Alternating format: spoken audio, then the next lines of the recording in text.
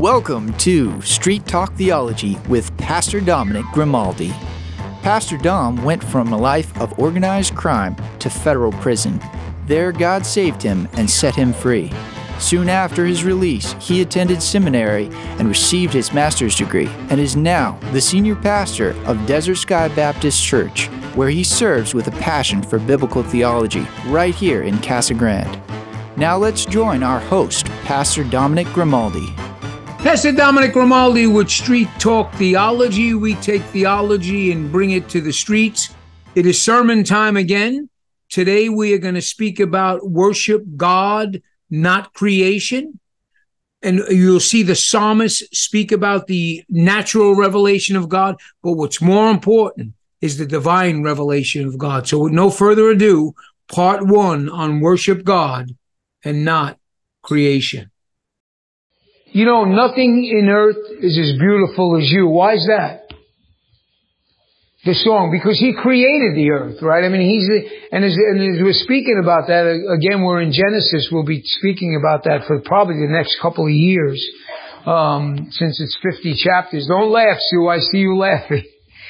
But nothing in earth is as beautiful as him because he created the earth. And he's the author of creation, as the song depicted as we read. Now, last week, let's kind of go over what we went over last week. Last week, we looked at day 2 and 3 of creation. On the second day, God separated the atmospheric waters, right, from the earth's waters. So on the second day, God is starting to, now hear this, God is starting to structure the earth, right? And then on the third day, he sets boundaries for the seas, right? He separates them as mentioned so the dry land can appear, right? God is shaping the world so it can produce. So he's structuring the earth, Dave, right? And now he's shaping the world so it can produce. All done, Joe, in decency and order, right? In fact, God brings the fertile land, Glinda, it's like a pregnant term. It's a land ready to give birth. Right? So the fertile land that's ready to give birth, a land that's able to not only produce, see, it's different, not only produce, but to sustain. That's why when I don't understand, and you know, Charlie, we speak about being small-minded, meaning me. I don't understand how people can think of God creating the earth in billions of years when he's creating this vegetation. Now, how's it going to stay there? I mean, how's it going to stay? I mean, if it's not being brought so it can produce. So when you see this thing, God is not only bringing the vegetations and things like that, it's bringing it so it can produce. It's ready to give birth. Meaning with God, now think about this. With God, there's always a beginning with a future in sight.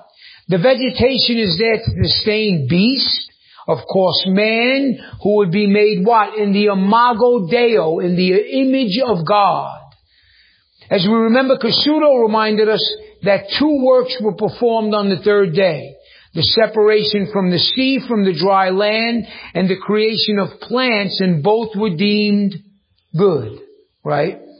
And again, both have a future goal. Everything in God's economy, Joe, moves forward. Nothing moves backwards in God's mind. He's way ahead of any human thought. So think about this. Keep this in your watch pocket. God creates, he separates, then he fills, and then he gives his creative acts their function. All done in decency and order. Everything in decency and order.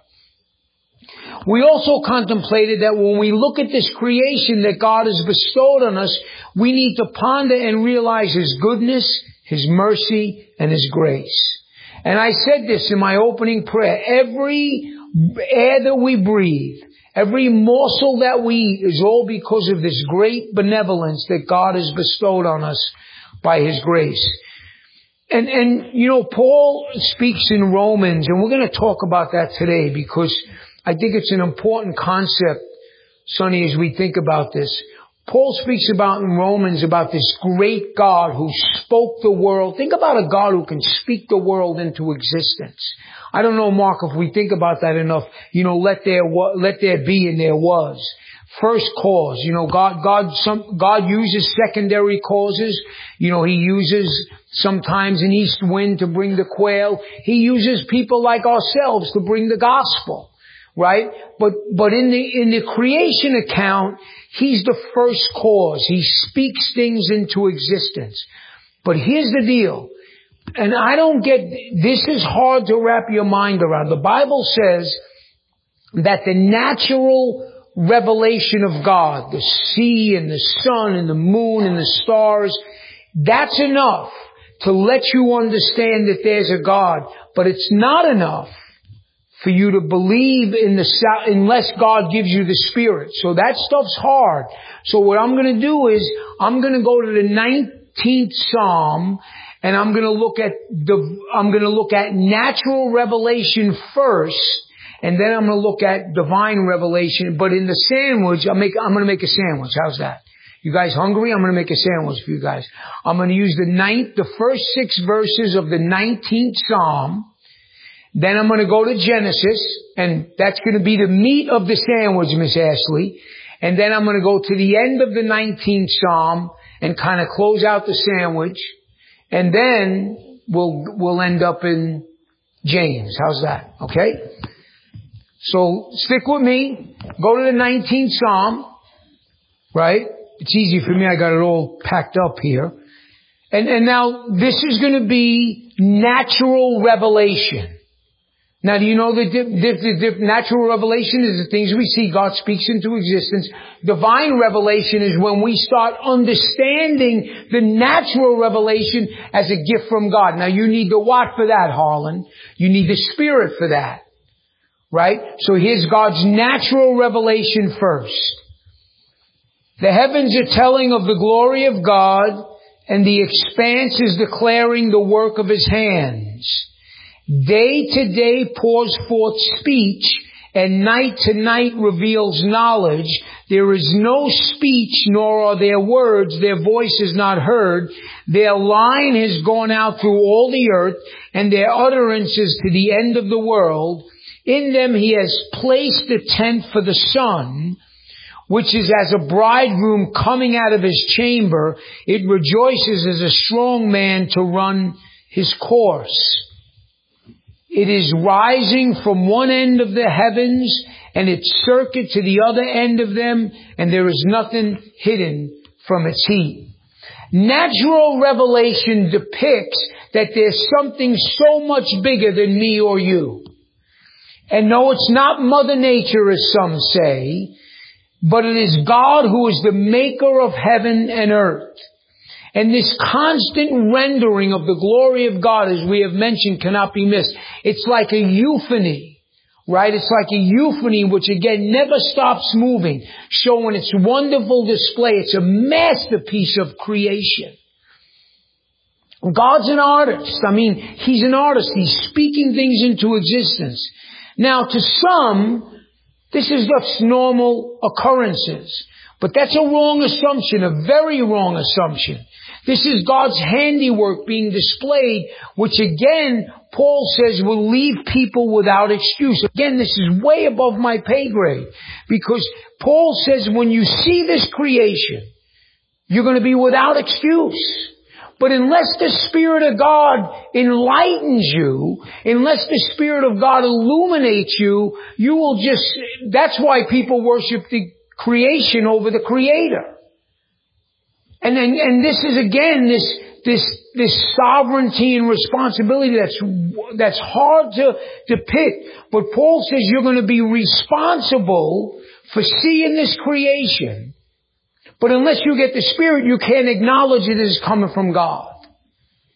But that's just what we have to deal with. That's that, Spurgeon calls that an antinomy. But again, let's speak about God's natural revelation. There is no speech, nor there are words, and there's no voice. Now this is hard. Now look at verse 3. It says there's no speech, nor there are words, and no voice. Why? Why does it say that? Because it's not needed. The handiwork of God is all to see. And though it is silent, now watch this. I know, don't charge me. I know it's silence, but it speaks volumes. Right? You got that, Dave? I mean, you see this creation, and the creation is actually screaming at you that there's a God. Right? So get that? So it's silent, but it's not silent. It's silent in the fact that you don't hear it, but it speaks volumes. Carolyn got it? But it speaks volumes. Great wording. That's why Hebrew narrative, man, when you start, as we learn together about Hebrew narrative, it's so picturesque, and it so brings forth these great pictures of something being silent, but not silent. Because the creation speaks volumes. Extending to the whole world, verse 4. Waki depicts the creation is so vast, it's so enormous, it becomes a tent for the sun. And the sun is always protruding, ready to make its entrance. The glory of God's light cannot and will not be held back. Now, the psalmist uses a picture of a bridegroom running to its wedding. When I read this, my mind went, you know what I'm thinking about? I'm thinking about the sun ready to come bursting out. I'm thinking about the Kentucky Derby, right? I'm thinking about when them horses are in the stall. You watch them, Charlie, right? They can't wait to come bursting out. As soon as so the sun, right? You know, it's like a bridegroom, Judy, running to its wedding. But what about them horses when they're ready in the Kentucky Derby, right? Ready to be burst out. That's what the sun, that's the wording here in the protrusion of the sun. And the sun is so warm, it is God's universal heater. I was thinking, think about this. Sometimes Rachel gets her electric bill and she'll say, man, Dominic, and she'll blame me, obviously, I'm only kidding. She goes, my bill is too high. Imagine the bill with the heater that the sun heats the whole. Imagine that electric bill, right? And it's not. What about a water bill, right, Tim? But you think about how God is heating this whole world with the sun. I don't know if we think about that enough. I mean, the sun is so warm; it's God's universal heater, right? It never stops. Even the lesser light governs the night, right? Think about it being so radiant, the whole creation, as vast as it is, lights up and gives warmth to the whole universe. That's hard to wrap our minds around, man. This concept, and more of that, we take it for granted. Do we realize our sun rising and setting in its various degrees? So think about this, Harlan. 120 in Phoenix, 115 in sub-Saharan Africa, 60 degrees in Minnesota, right? I mean, you think about how God is governing all these temperatures and it's amazing. With that in mind, I want to go now that's natural revelation. Now I want to go to Genesis. Let's go to Genesis 1. Let's get back to our text. And we'll get back to the other end of the sandwich in a bit. Let's go to, this is day number what? 4. Day number 4. Now I want you to notice something. So let me ask you a question. What comes up in the day? Sun. Good. That's an easy, right? It's not a trick question, right? What comes up in the night? The moon. Right? I mean, okay. Right. I'm saying this for a reason. Because remember, in the Hebrew language, there's reasons why things are said. So, what comes up in the morning, Judy? What comes up in the evening? The moon, right? I mean, that's basically, but I want you to see how the language is here, and we'll explain. And God said, then God said, let there be lights in the expanse of the heavens to separate the day from the night, and let them be for signs and for seasons and for days and years. And let them be for lights in the expanse of the heavens to give light on the earth. And it was so. God made two great lights, a greater light to rule the day and a lesser light to rule the night, and also the stars. And also the stars. Are you kidding me? As an afterthought? And the stars? I'll get to that. And God placed them in the expanse of the heavens to give light on the earth, and to rule the day and the night, and to separate the light from the darkness. And God saw that it was good. And there was evening, and there was morning, a fourth day. Some expositors remind us the length of this section of scriptures, and there's a theological reason for it. And it's because of idolatry. These lights, as we know them, as what? The sun and the moon. But notice they're not mentioned by name, because the divine author knows that the sun and the moon were objects of worship. But these entities are basically putty in the potter's hands.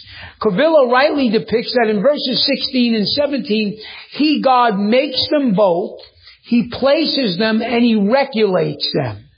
Again, we know people will worship the creation over the Creator, but all they are here, as Cavilla depicts, as cosmic clocks. They regulate day and night, serving the interests of the earth and really serving God. So this is why, again, you don't see sun and moon mentioned, because the author here, and we believe it could have very well been Moses, here the author will not mention sun and moon, because sun and moon at that time was worshipped.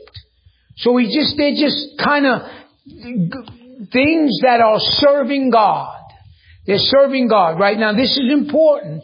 They're reduced to managers. In fact, in 14 through 18, Cavilla rightly depicts that the lesser and greater lights are used to govern. They're used to separate. They're ruled to give light. They are created, now listen to this word, they're created to function under God, for God, and according to God. Remember, it goes back to let there be light. Remember, Glenda, we were talking about this? Let there be light, and there was light. Again, all in the potter's divine hand. Now, God put these lights in the world to regulate night and day, and times, and seasons. They're servants, right? Last week I mentioned that light and darkness were created in Genesis 1. Remember we had that question, verse 2 and 3? Now they seem to appear again. So that's a question that people have said, well, God created, light and darkness in verse 1. Now they're back again. But remember what I said earlier. God creates, He separates, He fills, and then He gives His creative acts their function. So here, think about it this way. God creates the earth, then produces light and darkness, and then separates them. Now, Hamilton is helpful. The light is general or unspecified. Now they are deemed specific sources of light used for marking time, and we know them today as the sun and the moon, the greater and the lesser light. Well, just like He separates the waters above and the waters below, eventually God would fill them with living creatures and give them their function. So what God is doing symmetrically, He is not only creating and sustaining and filling, but now He's given things their function. Just like He's going to give Adam and Eve their function, to create and to multiply. And so God here is symmetrically laying out the world so we anthropomorphically can understand it. And it's a tough word, but it means He's kind of breaking it down in our language so we can understand what's going on here. So here, again, the luminaries will not be mentioned by moon and sun because they were worshipped at that time. So just like He separates the waters above, the waters below, eventually God would fill them with living creatures and give them their function. Hard stuff, but good stuff. I mean, just things we have to think about. He also creates the land and then fills it with fruits and vegetables as their function. What God is doing is everything in decency and order, symmetrical, if you will. He's creating, producing, filling, sustaining. It's exactly what He's doing. And when you look at this stuff, we read this and sometimes we just take it for granted of how symmetrical God is bringing this earth to fruition. And I think about, for me, when I think about this, we mention this, and we'll probably mention it every week, that God did not have to do this. He did not have to create this earth, but He did it mainly for His people. Really. I mean, think about Him, this earth mainly created for God's elect. I mean, when I think about, because He knew that the gospel had to be preached, He knew the end from the beginning. And again, we know that God is outside of time, but Gary, He puts Himself in time. And again, when I study the creation accounts, and then I look at the creation when I go just walking around, it just makes me appreciate this benevolent God of how good He is to His people. I mean, and we take it so much for granted. We get up in the morning, we see the sunlight, we go to sleep at night, we see these sunsets, and I don't know if we think about enough how benevolent and how good this God is to just give us, even, Cindy, the air that we breathe. And again, speaking things into existence, and let there be, and there was. And it just shows again, people will be without excuse. Again, I'm just trying to wrap my mind around this. And here's the other thing. This is the thing that really blows me away. And so He made these two lights, one greater and one lesser, and also the stars. Are you kidding? And also the stars. In Consulting Answers in Genesis, it's said today that the local Milky Way galaxy of which our sun is a part has been found to contain over 2 million stars. That's just in the Milky Way galaxy. And He just created these stars. Mark, wait a minute. This is way, and He, not even just as an afterthought, oh, by the way, I'll just create the star. Dan Peer, the stars. I'm just going to speak them and they're going to go into existence. Listen to this statistic that I have. I should have memorized it so I don't have to go back and forth. But think about this. I got this statistic. If somebody would count 3 stars per second, after 100 years, he would have counted less than 5% of this number, Glinda. Wait a minute. You don't know. We don't understand how great this God is, Rachel, Ashley. And He created the stars also. Boom. Ben likes to use that when he's doing his Bible study. Boom. I mean, think about this, Ben. Think about this God. And He created the stars. Sue, this blows me away. And He created the stars also. Carolyn, just wow. And this is a God that the world is rejecting. This is a God that they're going to worship a star, right? Or some creation that He created. See the way Joe's looking? That's when you read that. And the stars also. And this is the God that we serve, that created these stars, billions of stars. Mark, how do you wrap your mind around that? You can't. You can't. And when I read that, and the stars also, it's like just an afterthought. Our galaxy comprises not only of an imaginable host of stars, but the size of this bright starry band in the sky is also astounding. Its distance is said to be 100,000 light years. I mean, we think about this God and what He's done creating these stars as an afterthought to serve the earth and their function. And at that time, it was used for traveling. Today we have astronomers who study them.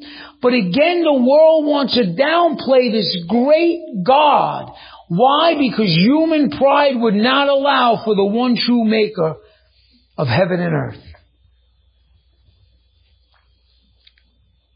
Because men cannot really wrap their mind around Him, so instead they want to dismiss Him out of hand. But Paul reminds us, as we've mentioned, they'll be without excuse. They'll be without excuse. You see, in studying the creation account is much more than, I'm going to get to a point here. There's going to be a point here that we're going to get to, that we're going to tie this up in a second. But you see, in studying the creation account is much more than actual creation. Yes, of course, that's important. But creation, now here's the challenge. Creation must take us to a deeper playing field. Let me say that again. Looking at creation must lead us to a deeper playing field. It must take us to a level of contemplation as our thought process examine the creation and who's behind it, and also the reason why it was made.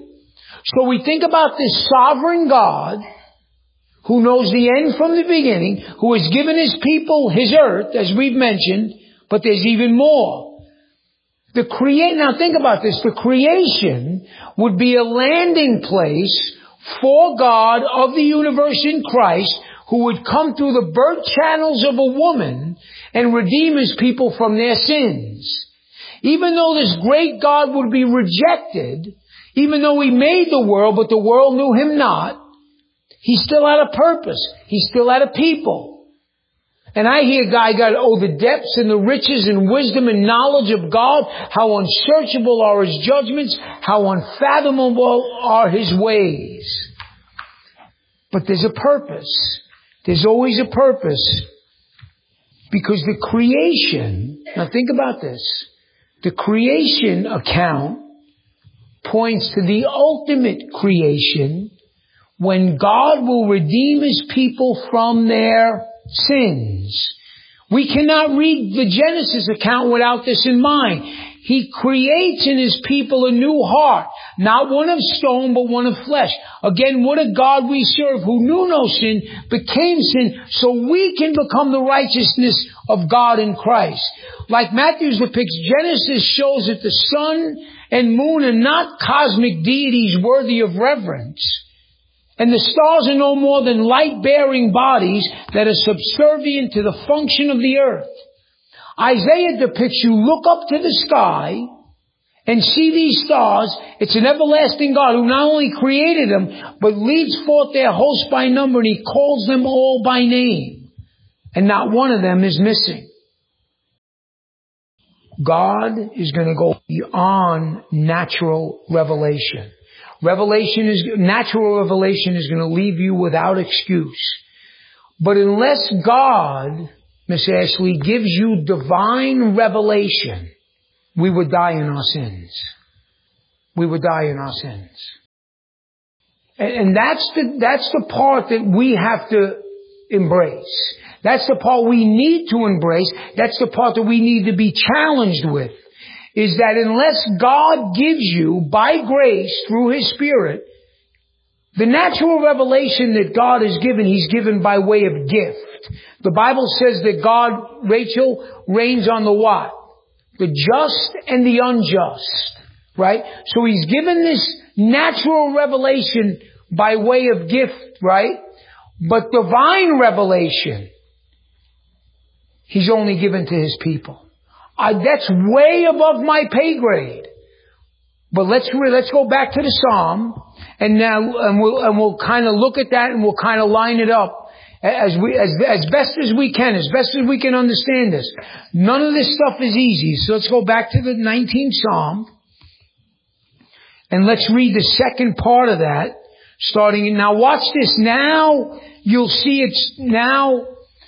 start seeing things like restoring the soul and rejoicing in the heart and things like that. You'll see an understanding. And then you'll see when someone understands, they'll start confessing their sins. Because once the Spirit of God illuminates, you see the creation, but the creation has got to lead you to something more. The law of Yahweh is perfect, restoring the soul. The testimony of Yahweh is sure, making wise the simple. The precepts of Yahweh are right, rejoicing the heart. The commandment of Yahweh is pure, enlightening the eyes. The fear of Yahweh is clean, enduring forever. The judgments of Yahweh are true. They are righteous altogether. They are more desirable than gold, even much than fine gold, sweeter also than honey, and the drippings of a honeycomb.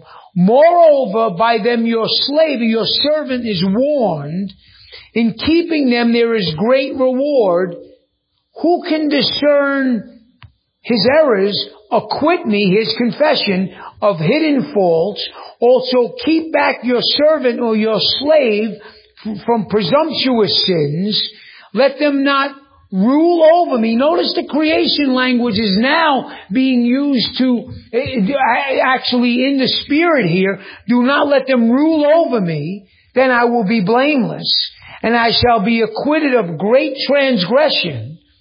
Let the words of my mouth and the meditation of my heart be acceptable in your sight, O Yahweh, my rock and my redeemer. The law of the Lord is perfect.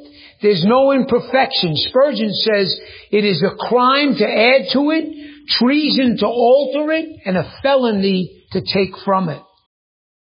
This is Street Talk Theology. We take theology and bring it to the streets. I hope you enjoyed part 1 of Worship God and Not Creation.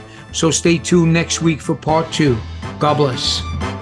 Thank you for joining us for Street Talk Theology with Pastor Dominic Grimaldi.